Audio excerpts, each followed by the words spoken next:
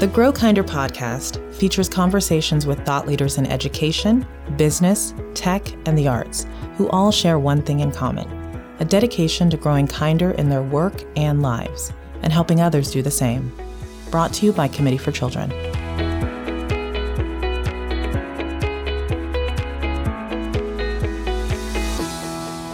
Hi, Mia. Hi, Andrea. How are you this morning? I'm doing all right. I know we're, again, sort of weathering the COVID crisis by staying home, which our governor has issued an order around, and we're okay. We're managing as a family, but it's a difficult time for people. It sure is. And I know a lot of my friends and colleagues are managing their family lives with their children at home and not in school all day. And in our household, we are managing two 80-year-old grandmas. Yes. So it's a different sort of management process. But I think, we're all doing our best. And I think that we're all pretty grateful for our good health right now and enough room to roam.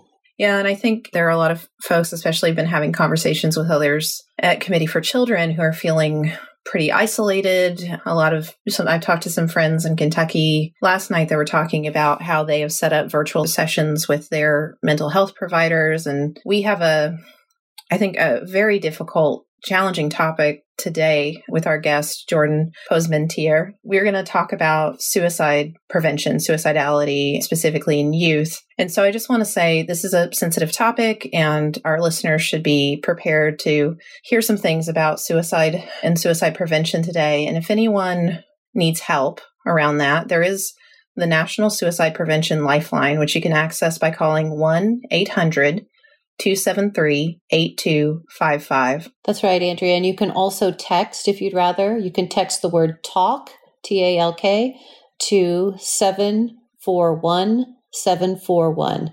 And that's free and anonymous. And it's 24/7 crisis support in the U.S. from the crisis text line. And I'm sure that there are many people who themselves have had experiences or had their lives touched by suicide and the devastating effects of that, or may themselves be feeling hopeless or isolated during this crisis. And so I hope that folks are getting the help they need, that they're reaching out for connection, that they're getting resources and support. And I, wanted to share that my family, we definitely have been affected by this topic. Someone I'm very close to in my family, in their adolescence, had multiple attempts at suicide. We are so thankful that they weren't successful attempts, but it was quite devastating for us as a family. And I think often about all the wonderful things that she has contributed to the world that would not have happened if those had been successful. And it is one reason that for me, that I feel really connected to this work. So I'm grateful that we have the opportunity to talk about this with our expert in policy and advocacy, Jordan. And maybe you'd like to welcome him for us, Mia. I would. Thank you, Andrea. Jordan Posamentier works with us at Committee for Children, mostly around social and emotional learning at state and federal levels, and does our advocacy and policy work. But today we are talking about a very specific topic that Jordan has spent a good part of his career involved with. And Jordan, I'd like to welcome you, first of all, and just kind of start things off by asking kind of what led you into this work and how has that evolved over your career? Thanks, Mia. Hi, Andrea. Hi, Jordan. Thanks for having me. So how did I get to Committee for Children? I started my career as a New York City public school teacher. And from there, I was inspired to go to law school and become a lawyer, practiced health law for a while. But my heart was always in advocacy and policy. That's kind of where I spent my spare hours daydreaming and thinking about. That's the kind of problem solving I really enjoy. So I looked for opportunities to sort of flex that muscle, and found myself working on legislation, various parts of the country, nationally. And I got back into advocating around issues affecting young people. From those, I went from California to Washington State, worked in research for a little while, and then made my way to Committee for Children, where I could sort of mush together my experience as a public school teacher, a lawyer, a researcher, and really double down on advocacy across the country. You have quite a background, Jordan. We've talked about how you've gained a lot of expertise in different areas, and we're really happy to have you working on our team and applying that here. I think that there's a lot of relevance to this topic all the time, but I want to just start out with how you're seeing the state of the world right now with the effects of the COVID-19 outbreak and how that's kind of influencing your work. So it changes everything. We are in a different place than we were 3 weeks ago. As we usually advance social emotional learning, we do it through a variety of gateways, from employability skills to academic readiness, and also student mental wellness. Well, I'm seeing very quickly the centrality of student mental wellness as we go through this pandemic. I've read now a number of news reports. Telemedicine is up. Calls to the hotline are up. It's on people's minds. It's both disconcerting and reassuring. So it's disconcerting that we're seeing the numbers up, but it's reassuring that people are actually seeking help and calling that line when they need to. And I just want to say that over the past year, there's been a lot of articles in the news about youth suicide. And can you give us some of the facts and statistics about suicide in particular in this country? Yeah. So suicide rates for young people are really disconcerting. Between 2000 and 2007, kids who were between 15 and 19 years old, the rates were already high but stable. And then after 2007, it jumped 76%. From 2007 to 2017, we saw a dramatic spike. And that pace was even faster from 2014 to 2017. It jumped to about 10% on average versus 3% in the earlier years. And then it's even more troubling that it's happening with younger people as well, kids 10 to 14.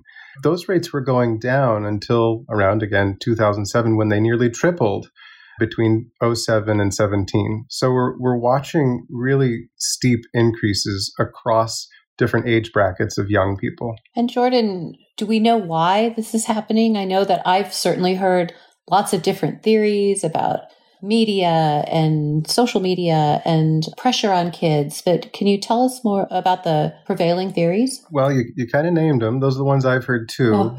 And it's really hard to know why, because suicide already, we understand, is multifaceted. So there are many factors that go into an increased risk around youth suicide.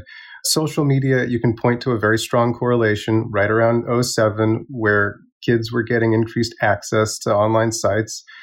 That could be a contributing factor of significance. We don't know. It's very hard for methodological reasons to chart a causal study and actually tell you why. So I think we can spend a lot of time on why, but we can also spend a lot of time on what do we need to do to protect against the unknown why. I mean, that's always where I want to jump. How do we, if it's happening at all, how are we preventing it? But I think some of our listeners might not be very steeped in this or understand some of the mechanisms. So I wondered if you could first share what some of the risk factors are, what would make a child more likely to consider or commit suicide, and perhaps if there are more demographics or characteristics that educators, parents should be aware of. Yeah, let's talk about risk factors, and then I'll move over and talk about demographics. And I'll also tell you, I'm going to talk to you about this through a lens of social emotional learning. There are other factors beyond those that I'm going to discuss that are probably relevant, everywhere from family history to what's going on in your home life, other family issues. I'm going to leave those off the table just now so I can focus where I'm comfortable in my expertise. They will undergird a lot of the conversation regardless. They are significant indicators. So look at the precursors to when you see suicidal thoughts and behaviors in kids. Risk factors include feelings of hopelessness, anxiety, substance use, child sexual abuse. They don't necessarily cause suicide, but they do help predict it. And as kids present these issues, it's also really important to pay careful attention and respond appropriately when you see them occurring. Those are the risk factors. Let's talk about the demographics. Suicide is something we need to take seriously for every kid in the country, the whole population. We also need to pay really special attention where the trends are exacerbated, and there are differences among subgroups. So let's break it down. This is sort of what the Centers for Disease Control did between boys and girls. Girls tend to have more suicidal ideation and more frequent suicide attempts than boys. That's particularly true of Black and Latina girls. In particular, they have really high prevalence of reported suicidal thoughts and attempts. Boys, on the other hand, complete suicides more frequently than girls do. They represent about 78% of all youth suicide. Now look at different kinds of subgroups. Native American youth are disproportionately at risk. About 35% of suicides among Native Americans were among young people, compared to just 11% among the white population. Look at the gay, lesbian, and bisexual teens. They are also at significant risk of attempting suicide compared to their heterosexual peers. And then lastly, I think folks who live in these communities can appreciate this. In rural communities and communities that are underserved, that have less access to available services, they also have higher rates of youth suicide. Jordan, I want to bring up a topic that I feel is important to talk about in terms of risk factors. And I know it's not along the same lines that you're talking about, but it's something that, as I've done work in bullying prevention, has come up time and again. And one of the things that is a risk factor in terms of attempts that are completed is when people have firearms, when kids have access to firearms. And I wonder if you wanted to speak to that at all. I think that is why boys are completers more so than girls. When they have access to firearms, the increase of self-harm is much greater. I don't have the stats in front of me, but yeah, one of the best ways to keep a kid from taking their life by gun is to remove guns from the household, or at least make them inaccessible. Right. Mm-hmm. What are some of the things that show promise in the prevention space around this? Sure. So my team went through a literature review to try to figure out what are the best interventions for youth suicide. What do we need to really think about, encourage in the policy space to make sure that we're doing our best to develop? And we can talk about programs, and then we can also talk about the need to foster certain protective factors that mitigate against those risk factors that I just discussed. I don't know which way you want to take it, but there are school-based programs. There's the helpline that you mentioned earlier. There are different kinds of interventions that work for all kids. And then there are more targeted interventions that are designed for some kids. And each one of those has different outcomes, different research. And you really have to think about your kids, your community, and what's like the appropriate intervention for them. What are they experiencing that we need to address through an intervention? Is there a place where those interventions are cataloged? For instance, the CASEL Guide, the Collaborative for Academic, Social, and Emotional Learning, references evidence-based programs around SEL. And I know there are SEL programs can help support prevention around suicide. They're not always specifically focused on that. So is there a place that educators or administrators should be looking for good interventions? Well, I'll give you a starting point, a jumping off point. That's the literature review we wrote, and you can see it on our website at cfchildren.org. We looked at all school-based interventions designed to prevent youth suicide that had a randomized control trial. So the best researched school-based interventions, we found 8 of them. There are many more. I will admit there's a chance we've missed some, but we did as thorough as we could literature review to try to find out all we could. And of those, I'll tell you, it's really hard to study these things because while the prevalence rate is high, it is not common. Figuring out how to do a real trial on this can be really challenging. But of the 8, we were able to see outcomes such as decreased suicidal attempt, decreased suicidal ideation. They also studied whether they decreased students' anxiety, students' helplessness. And you can just see the 8, see what the outcomes are that they were able to demonstrate, and then select accordingly if you're in the position to do so, say, as an administrative leader in an educational setting. I'd like to also clarify something around that, because as an organization, we do provide social emotional learning curricula. We do provide bullying prevention curricula. And I've done a lot of work in my past around bullying prevention. And in conversations with decision makers and districts and educators, I generally try to make it clear that if your primary concern is youth suicide, that selecting an appropriate suicide prevention program is something that you want to think about. It seems like there's we get conflated, I think, with like bullying prevention because people do so much association between bullying and suicide. And so I'm wondering if you can talk to that a little bit, because I've just found in the past that it's an issue that's come up over and over again. Yeah, I tried it when people are trying to target specifics for an intervention. I encourage the rethink of making this comprehensive. SEL can be part of a comprehensive set of solutions designed to prevent youth suicide. We demonstrate in our literature review that actually makes sense because SEL serves in many ways as protective factors for kids. But also, it's not enough. There are kids that are going to need more help. In that case, you do want to layer on top of your Tier 1 interventions, your universal for all kids interventions, Tier 2 interventions. mental health access to telehealth for kids who are staying at home, for example, would be particularly useful right now. You can have small groups. My daughter goes to kindergarten, and already they're laying a preventive foundation. They have a lovely counselor at her school who pulls out girls in a small group and just has conversations. She loves it. It's great. I would not call that youth suicide prevention. I would call that laying a foundation for fostering a positive school culture. Mm-hmm. So you mentioned in that response and previously protective factors. So what are the things that are sort of counter to the risk factors that you identified? Yeah, so this is where social emotional learning really does come in a big way.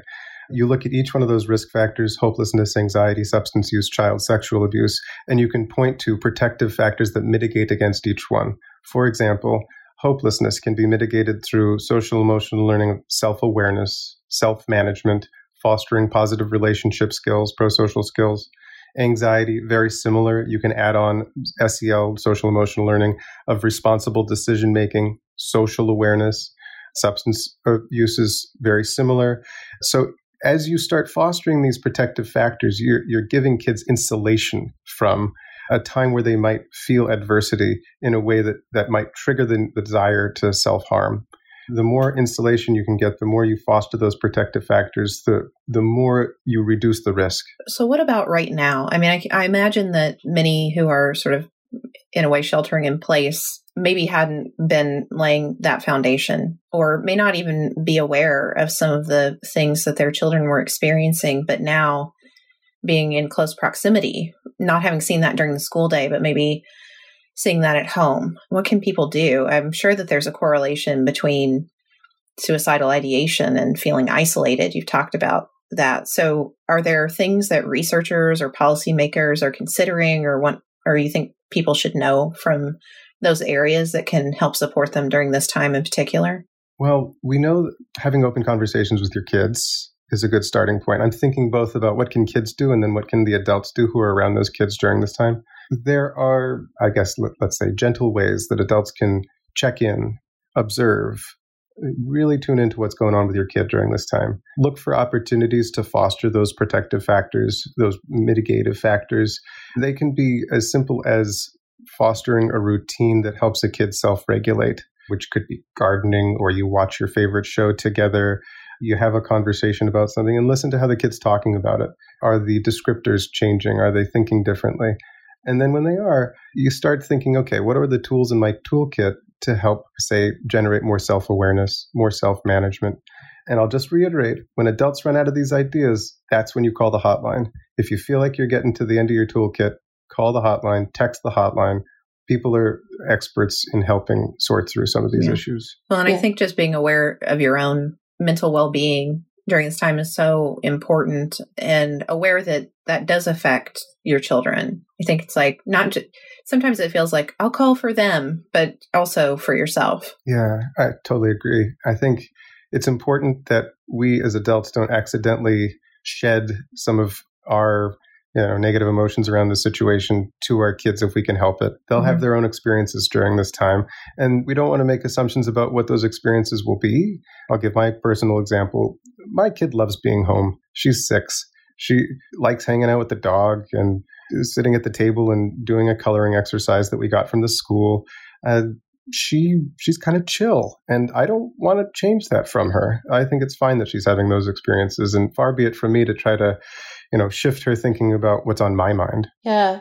And, Jordan, just speaking about how difficult this time is, you can imagine a scenario, many scenarios, where parents of teens, of older kids, are already struggling with screen time and, are already aware that there are some unhealthy behaviors in social media, had already been trying to figure out what to do about this. And now here we are, confined, very little else to do, and very difficult to manage, especially when you have older kids who are not as easy to compel. I think also I want to add to that, older kids who, whether or not it's screen time or things like kids who are very concerned with the state of the world and like what this indicates, and have much more understanding than I think they're given credit for of social conflicts, environmental concerns, those sorts of things. I imagine that in many ways, like adults, they can get sucked into this spiral of information that is very negative online. And they're kind of feeding that anxiety. And their brains are at a different stage of development, and they have varying levels of coping skills or mechanisms. So, yeah, I'd love to hear more what you're thinking about that. I feel like that's true of some of my adult friends and family as well. I know some family who've gone on a news diet. They just had it, and they need to re-regulate themselves because they're over-consuming and feeling really lousy about it. I have to say, yeah, it is disconcerting to think like, okay, social media might be a culprit around youth suicide. And we might be exacerbating that now because that is the primary way that kids are going to be communicating as they stay at home. Yeah, that's a problem. I think, I'm probably the wrong guy to give social media parenting advice since my kid doesn't have any social media right now. But find a way to regulate that. There should be a way to turn off the screens and build like positive alternatives. Get some time doing something different. Break the cycle if you see it forming.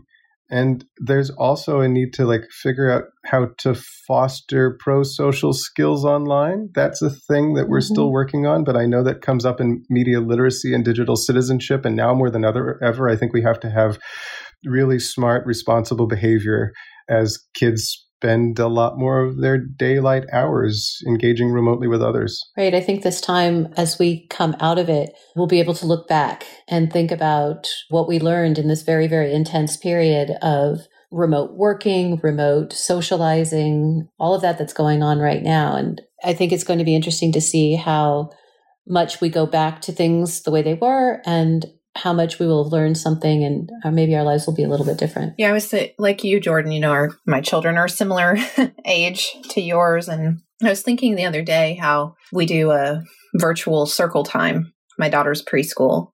My son went to the same preschool, and it really feeds him to have that time with other kids and to go through some of those activities and have those connections. He also received 2 cards from friends in the mail the other day where they'd made cards, and that it's like that double-edged sword of connecting online, right? Like it has having that everyday connection with a group of kids and this reminder of a time when he felt like in this very small preschool setting, he was very connected to those kids and those teachers has been really good for him. My daughter, on the other hand, runs away from circle time, is very upset to participate in it and feels there's something about, she's having some anxiety and some emotions in general. And I think that having that on display for others or feeling like she has to participate in this altered form of what her life was before is hard for her. And she's too little to understand it. So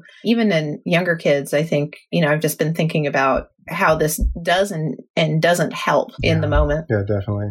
My kid needs to get out of the house. Otherwise, we're going to have, we'll just call them more behavioral disruptions. Yes. It's just feeling cooped up and under-socialized. Those things will, generate certain results that we don't really want to have.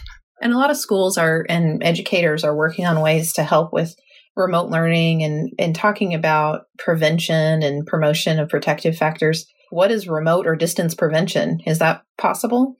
Everything's possible. Yeah. Well, we're somewhat in uncharted territory. I'll tell you that I know that in some of this emergency policy that's coming forth, increased access to telehealth and telemedicine, that's happening. It was already happening to some extent. Now it's happening even more. And that serves a preventive factor, particularly along that tier 2, more targeted intervention, more intense small groups or individuals. That's definitely happening. I'll also say, and this is true of our organization, but school systems as well, a lot of online opportunity for chances to practice mindfulness or emotional regulating, self-management. There are a lot of tools you can use that are just, screens talking at you or even interacting with you. And I think now's a good chance to see what works for you and your kids. And you have no shortage. I don't know about you, but I'm getting bombarded. Everything's coming at me like, oh, here, click this site. This will help you. And yeah, it's on us somewhat to be the curators of that experience to figure out, well, my kid isn't really going to dig this particular cartoon interface of an SEL intervention, but my kid really does like this other thing where, a grown-up is talking to them in a really gentle way and there are interesting characters involved as well. You got to find out what's the right thing for your kid. If it is about anxiety and thinking through how to respond to anxiety in your children, okay, that's one intervention. If it's just helping your kids focus through the series of distractions, well, that's something else. And I really do feel like we're in the digital age. We've got no shortage. I think the challenge is like sorting through the pile. Yeah. Yeah. Jordan, our podcast is called Grow Kinder, and we do focus on kindness in most of our interviews in one way or another. And I'm just kind of curious about your perspective on kindness and how it can be a protective factor, and what can regular people do? Let's say you don't necessarily have someone in your immediate family that you have concern about, but how can people employ their kindness to help others in this time? Part of it might be a mindset more than anything. This kindness will work not just for others, but yourself, to think that we're all kind of doing this together.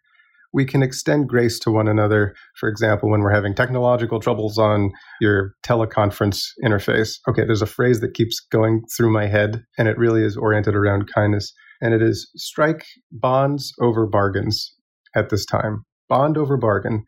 If you can find a way to bond with somebody rather than trying to negotiate with them when you're in conflict or at least not in agreement, I think now's a good time to try that. And it really is just a kindness mindset. Let's reach under the hood of some of what we see on the surface and just go to where people's hearts are.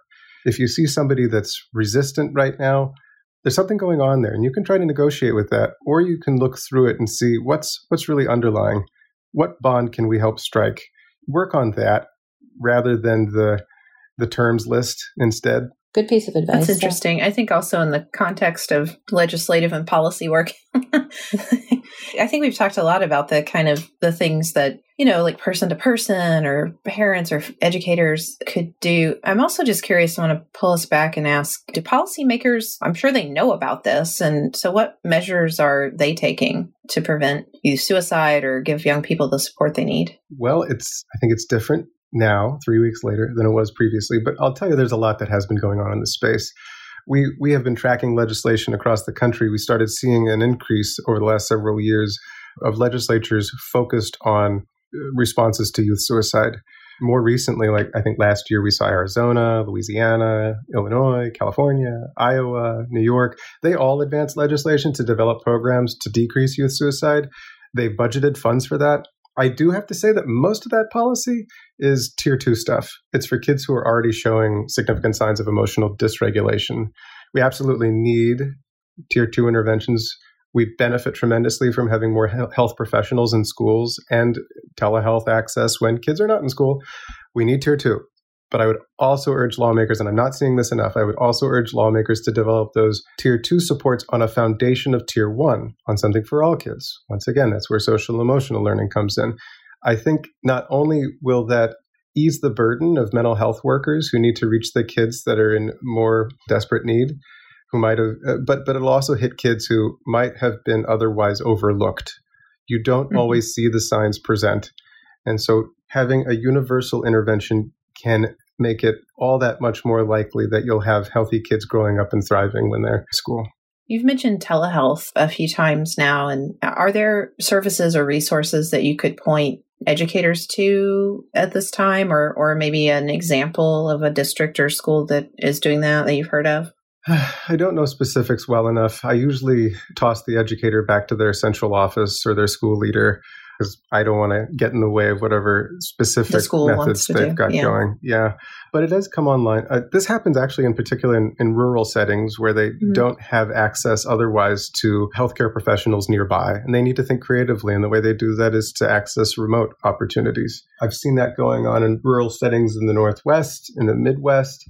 And I'm sure it's happening elsewhere. There are a lot of issues that policymakers have to work through on privacy and how do you engage medicine within a school setting. That's something that we're working on. I understand Medicaid reimbursements are coming online now for purposes of student mental health more and more. So that might be a question that really district admins need to think about if they're not, or educators may ask their districts for support, or if they're thinking about that, and parents can ask their schools. That's right. Okay. Thank you. So, Jordan, in these extraordinary times, I'm just curious as to acts of kindness that you've witnessed. So we know that we're not, in person with people much anymore, But as we've talked about in this interview, that there are lots of ways that people are reaching out to each other. Has there been anything that has really struck you that you thought, oh, that was a particularly kind thing to do? We have friends who have twins very recently. I think anybody who's had one kid knows that's plenty. Having two in this current climate is a real challenge for them. Or more. Or more. Yes, multiples.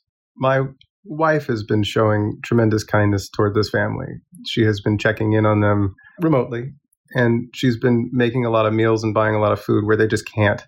And we're concerned I think at this point, they're being very vigilant about staying safe in a way.